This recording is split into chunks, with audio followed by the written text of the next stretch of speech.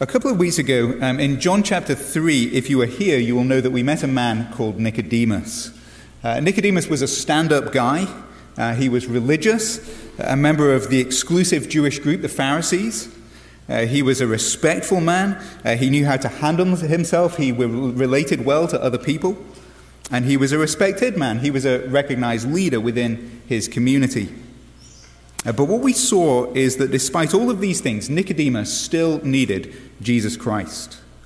He too was a sinner. He needed to be born again.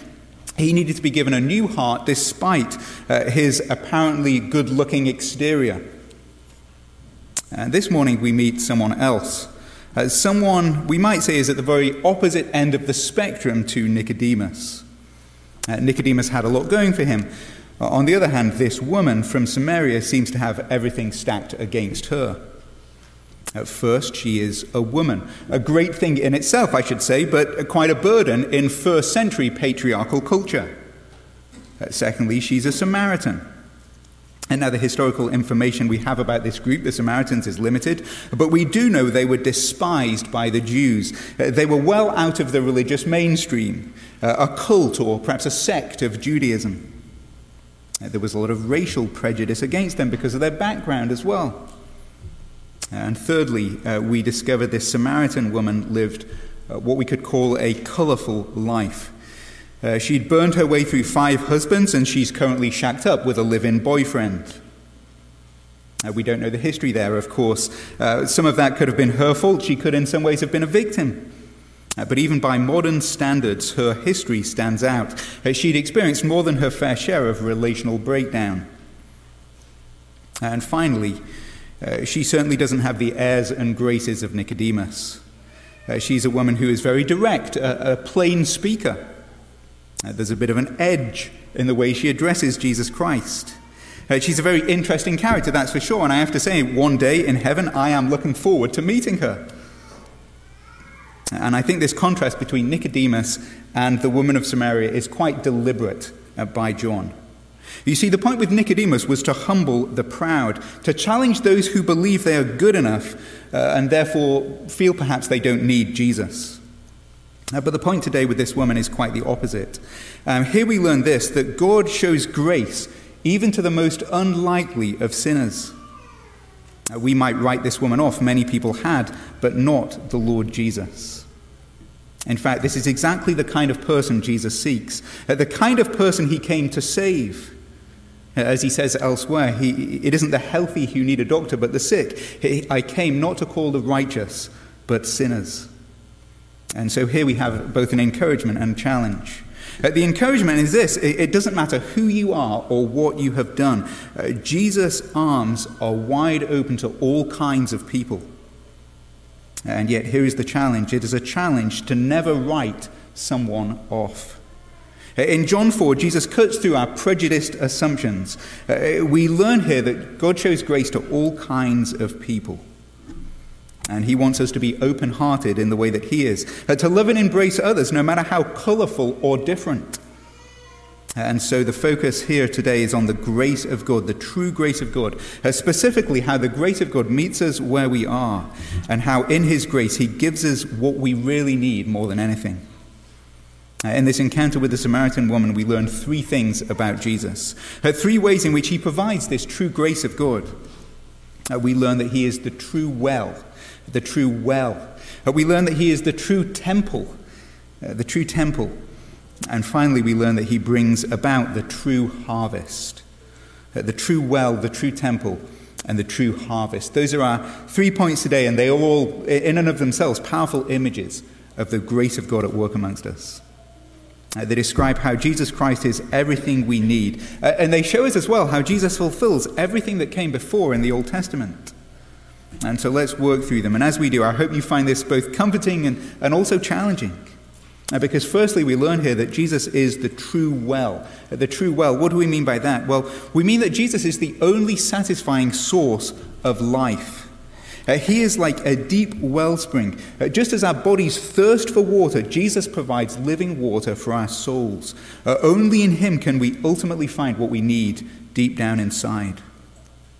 Only through him is true life possible. Look at it this way. All of us seek life and satisfaction in some sense.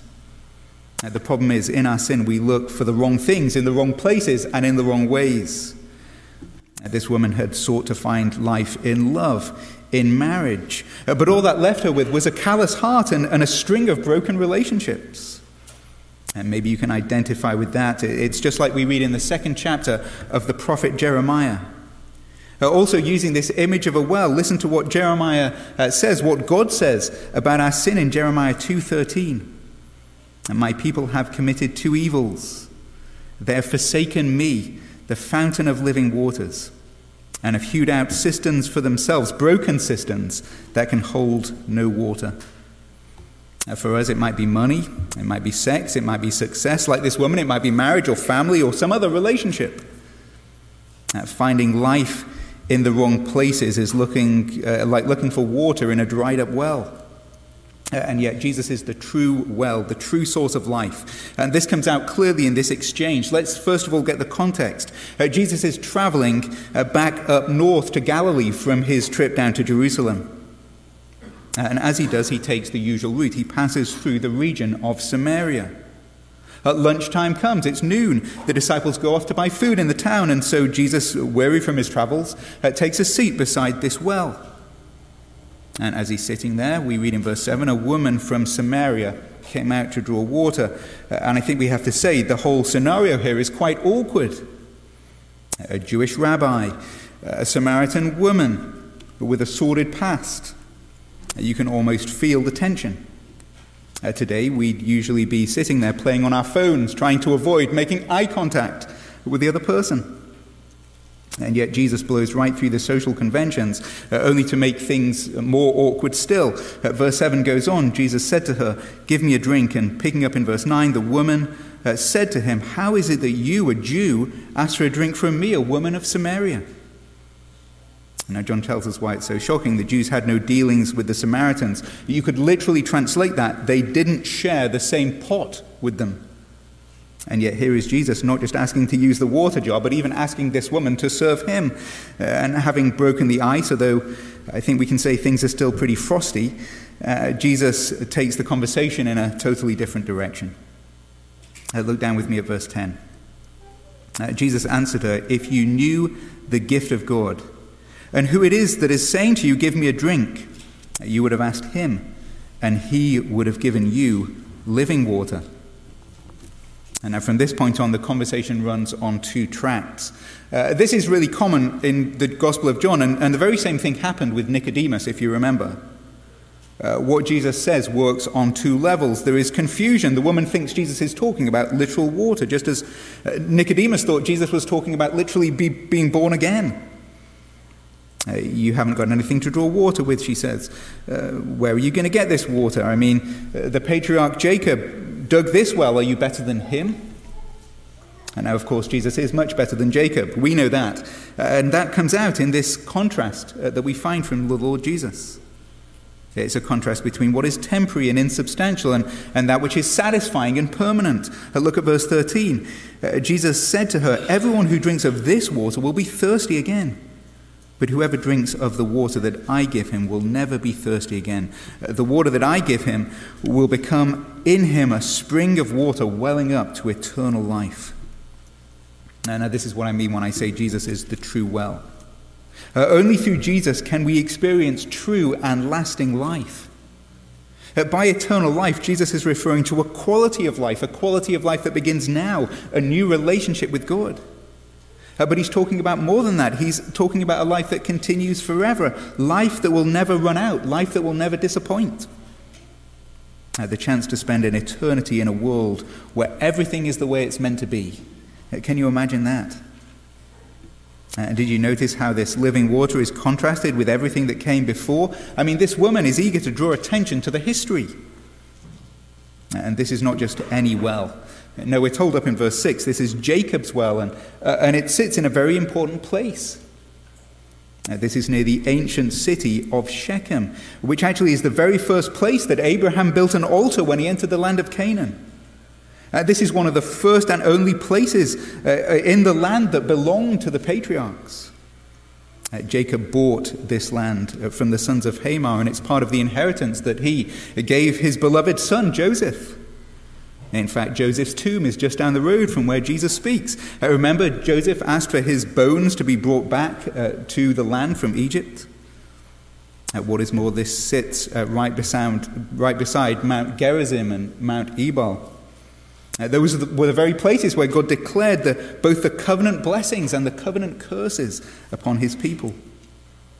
In other words, this well doesn't just sit over a literal physical stream. It is part of the bedrock through which God's purposes flow, all of his redemptive plans and promises.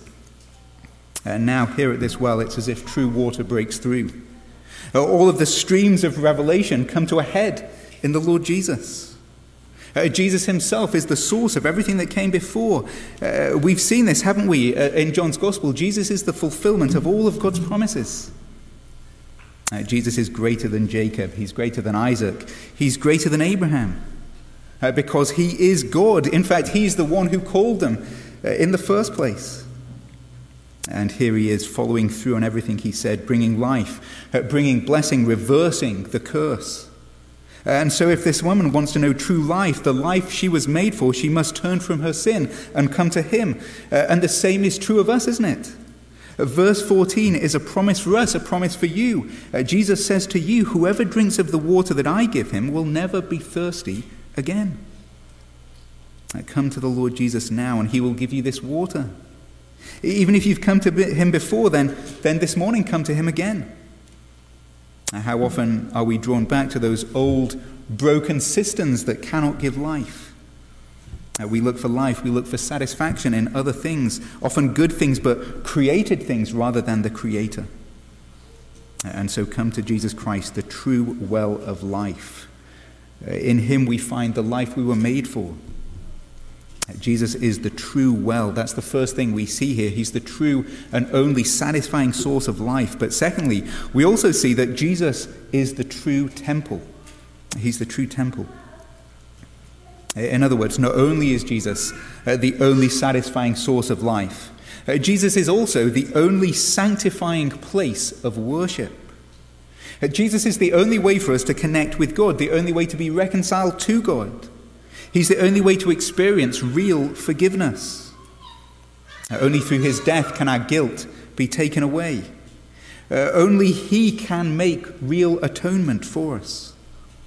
And that is what this woman needs. It's what all of us needs. And to help draw this out, notice the way that Jesus gently confronts her. Look down at verse 16. Jesus said to her, "Go, call your husband and come here." And the woman answered him, "I have no husband."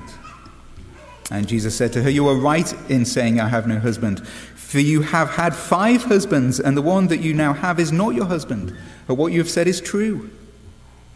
What is going on here? Why does Jesus say all this? I mean, clearly, first of all, we can say Jesus is revealing something about himself. In his divine power, he already knows everything about this woman. And yet, even though that's true, as one commentator points out, his remark is not designed to merely be self-revealing.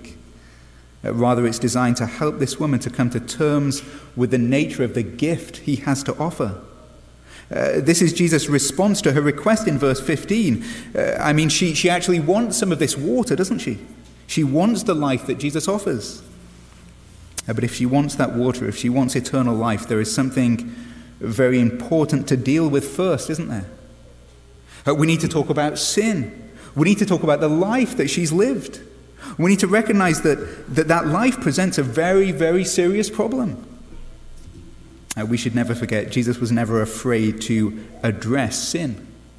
I mean, we shy away from discussing the subject, don't we? Because it's such an unpopular thing to discuss in our culture. The most popular Bible verse used to be John 3:16, "For God so loved the world." Now I think it's Matthew 7:1, "Don't judge. Don't judge other people." And so we never want to talk about sin. We never want to call sin out. But we discover that's not true with the Lord Jesus Christ. No, in fact, this woman's soul is far too important for Jesus Christ to avoid it. Because to experience new life in Christ, she has to recognize her sin for what it is. To experience new life in Christ, she has to repent and turn from the old life. And so Jesus says all of this to draw attention to her need. Look at the response that she gives in verses 19 through 20. She's immediately struck, isn't she, by how much Jesus knows about her. And so in verse 19, the woman said to him, "Sir, I perceive that you are a prophet." And then she asked this question about this conflict between the Jews and Samaritans. Verse 20, "Our fathers worshipped on this mountain, but you say that in Jerusalem is the place that people ought to worship." Now, at first glance, I think it seems like she's changing the subject, doesn't it? I mean, this seems like a classic diversion. Jesus has put the finger on something personal, something in her life. He's exposed her sin, but rather than addressing that, it sounds like she's more interested in a discussion of theology. And now, I have to say that could be what's going on, but I actually am not really sure that's quite right. After all, I don't think this is first and foremost a lesson in human psychology. Because there is another, better explanation of what is going on. I mean, why does she bring up this question of the temple at all? As I said, this was a huge debate between the Jews and the Samaritans. But why did that debate matter? Why was it so important? Well, to answer that, we have to ask, what was the temple for? It was a place to worship God, yes, but what did that worship involve? In the Old Testament, we have to say at the very center of that worship, there was sacrifice. That's what the temple was about. The temple was first and foremost a place to make atonement. The temple was the place to be cleansed, a place to be forgiven, a place to have your sins washed away. And so it makes sense as Jesus exposes her past. She knows she needs forgiveness, but where is that forgiveness found? Is it at the temple in Jerusalem? That's what the Jews said. Or is it in the Samaritan temple up on Mount Gerizim? Do you see why this matters? Why, in one sense, it isn't a diversion at all. It isn't just a religious debate. This is really a question of where this woman should find hope. Where can she find restoration? Where can she find forgiveness? Where could she find true healing? Is it on this mountain or is it on that mountain? This isn't just a hypothetical question. I mean, step for a moment into this woman's situation. In his grace, Jesus has exposed her sin. And we have to say, Jesus often exposes our sin by his Spirit through his word. He challenges and convicts us. Maybe he uses gentle words from a friend or a spouse or a parent or a child. But when our guilt is exposed, what do we tend to do about it? We often get defensive, don't we? We often do try to divert. And maybe we try to make amends, which I think is the right thing to do, of course. But what do we do with our guilt, with our shame when our sin is exposed? Is there a place we can go to experience freedom and forgiveness? Maybe that is why you come to church. Maybe you grew up going to church. Maybe you grew up going to confess to a priest. And when you did that, you experience a certain catharsis.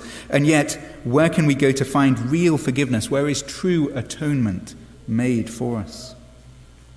People try many things. Maybe they go to some spiritual place or try something spiritual like yoga or mindfulness. They try to connect with God here or there. They try to deal with guilt here or there. For this woman, it was a choice between these two mountains. Which is the right way? On the one hand, Jesus does tell her the Jews are right, doesn't she? He says, look, salvation is of the Jews. We worship what we know. And yet they were right, only in the past tense. Look down at verse 21. Jesus said to her, "Woman, believe me, the hour is coming when neither on this mountain nor in Jerusalem will you worship the Father." But he goes on in verse 23, doesn't he? "The hour is coming and is now here when true worshippers will worship the Father in spirit and truth." Jesus is saying it isn't this mountain or that mountain. No, in fact, it's me. I am the truth. I will give you the Spirit. I am the one that you need to come to. This is what I mean when I say Jesus is the true temple. He is the place we meet with God. In fact, we meet with God not in a place, but in a living person. You see, now that Jesus is here, this debate between the Jews and Samaritans just makes no sense. It's like an argument that we might have about the best way to watch a video. And now in the past, we might have discussed VHS versus Betamax. For those of you who don't know what I'm talking about, people used to watch movies on tapes. There were two competing technologies. VHS won out. Of course, nowadays, the whole debate doesn't really matter because you can stream movies anywhere on your internet-connected TV or even just sitting now on your cell phone. And in the same way, we can worship God anywhere, anytime. But there is only one way to do that, through the atonement provided by the Lord Jesus. Remember how John the Baptist introduced him. He is the Lamb of God who takes away the sin of the world. He died for us, the righteous for the unrighteous. Why? To bring us to God, as we read earlier this morning. Only through his death can our sins be taken away. All of the sacrifices in the temple pointed towards this one true sacrifice. Those were simply a shadow of the things to come. And he is the reality. He is the true grace of God. He is the true temple. And this is why he came, to provide living water, to be the true well, and to provide access to God for people like this woman, sinful, needy people. He came to be the true well of life. And he came for us to be a true place of atonement, the true temple, the true way to worship. And in doing this, let's look at one more thing before we close. Because we discover in verses 27 and following that in doing these things, Jesus also came to bring about the true harvest. The true harvest. The true harvest, what do I mean by that? Well, I mean this, that through Christ, God is bringing about the fulfillment of his ancient plan. A plan to gather to himself all kinds of people, people from every tribe, every tongue, every nation. And the scriptures speak about that as a final harvest. It's an image of judgment, but it's also an image of salvation. And now part of me wants to break into that song, bringing in the sheaves, but don't worry. I don't think that would be quite a blessing. But the point is this, the harvest of nations has been God's plan from the start. This was God's purpose, even with everything that he did with the nation of Israel. Israel were God's special people, God's chosen people. As Jesus himself says, salvation is from the Jews. And yet God's blessing was always meant to flow beyond Israel's banks. I mean, this is what God said to Abraham, isn't it? In you shall the families of the earth be blessed. In fact, Israel was only meant to be an incubator. It was meant to be an incubator through which God would raise up the Christ, the serpent crusher, the worldwide Savior. And Jesus is that Savior. That's the point. In fact, it's the very point of verses 27 to 42. We don't have time to look at it in quite as much detail, but the main point is clear. It's right there in verse 42. Notice how God puts these words on the lips of an unlikely crowd, the Samaritans. But what is the point? Well, this is indeed the Savior of the world. That is the point. Now that he has come, harvest time is here. And Jesus explains that to his disciples, doesn't he? They return to him in verse 27. Of course, they're stumped when they do, because now he's talking with this Samaritan woman. And she drops her water jar and runs off to the town to tell the other people there about Jesus. And then there is this exchange with the disciples. They've brought Jesus some food. He isn't hungry. He's got some other food. And again, we have this misunderstanding. It works on these two levels. Does Jesus have other food? Well, no. But in one sense, yes. Look at verse 34. Jesus said to them, my food is to do the will of him who sent me and to accomplish his work. And then he goes on to explain what that work is. And he uses this image of the end times harvest. Do you not say that there are yet 4 months, then comes harvest? Look, I tell you, lift up your eyes and see that the fields are white for harvest. Already the one who reaps is receiving his wages and gathering fruit for eternal life, so the sower and the reaper may rejoice together. And what is Jesus talking about here? What's the harvest he's referring to? Well, I think it's pretty obvious. The harvest is people.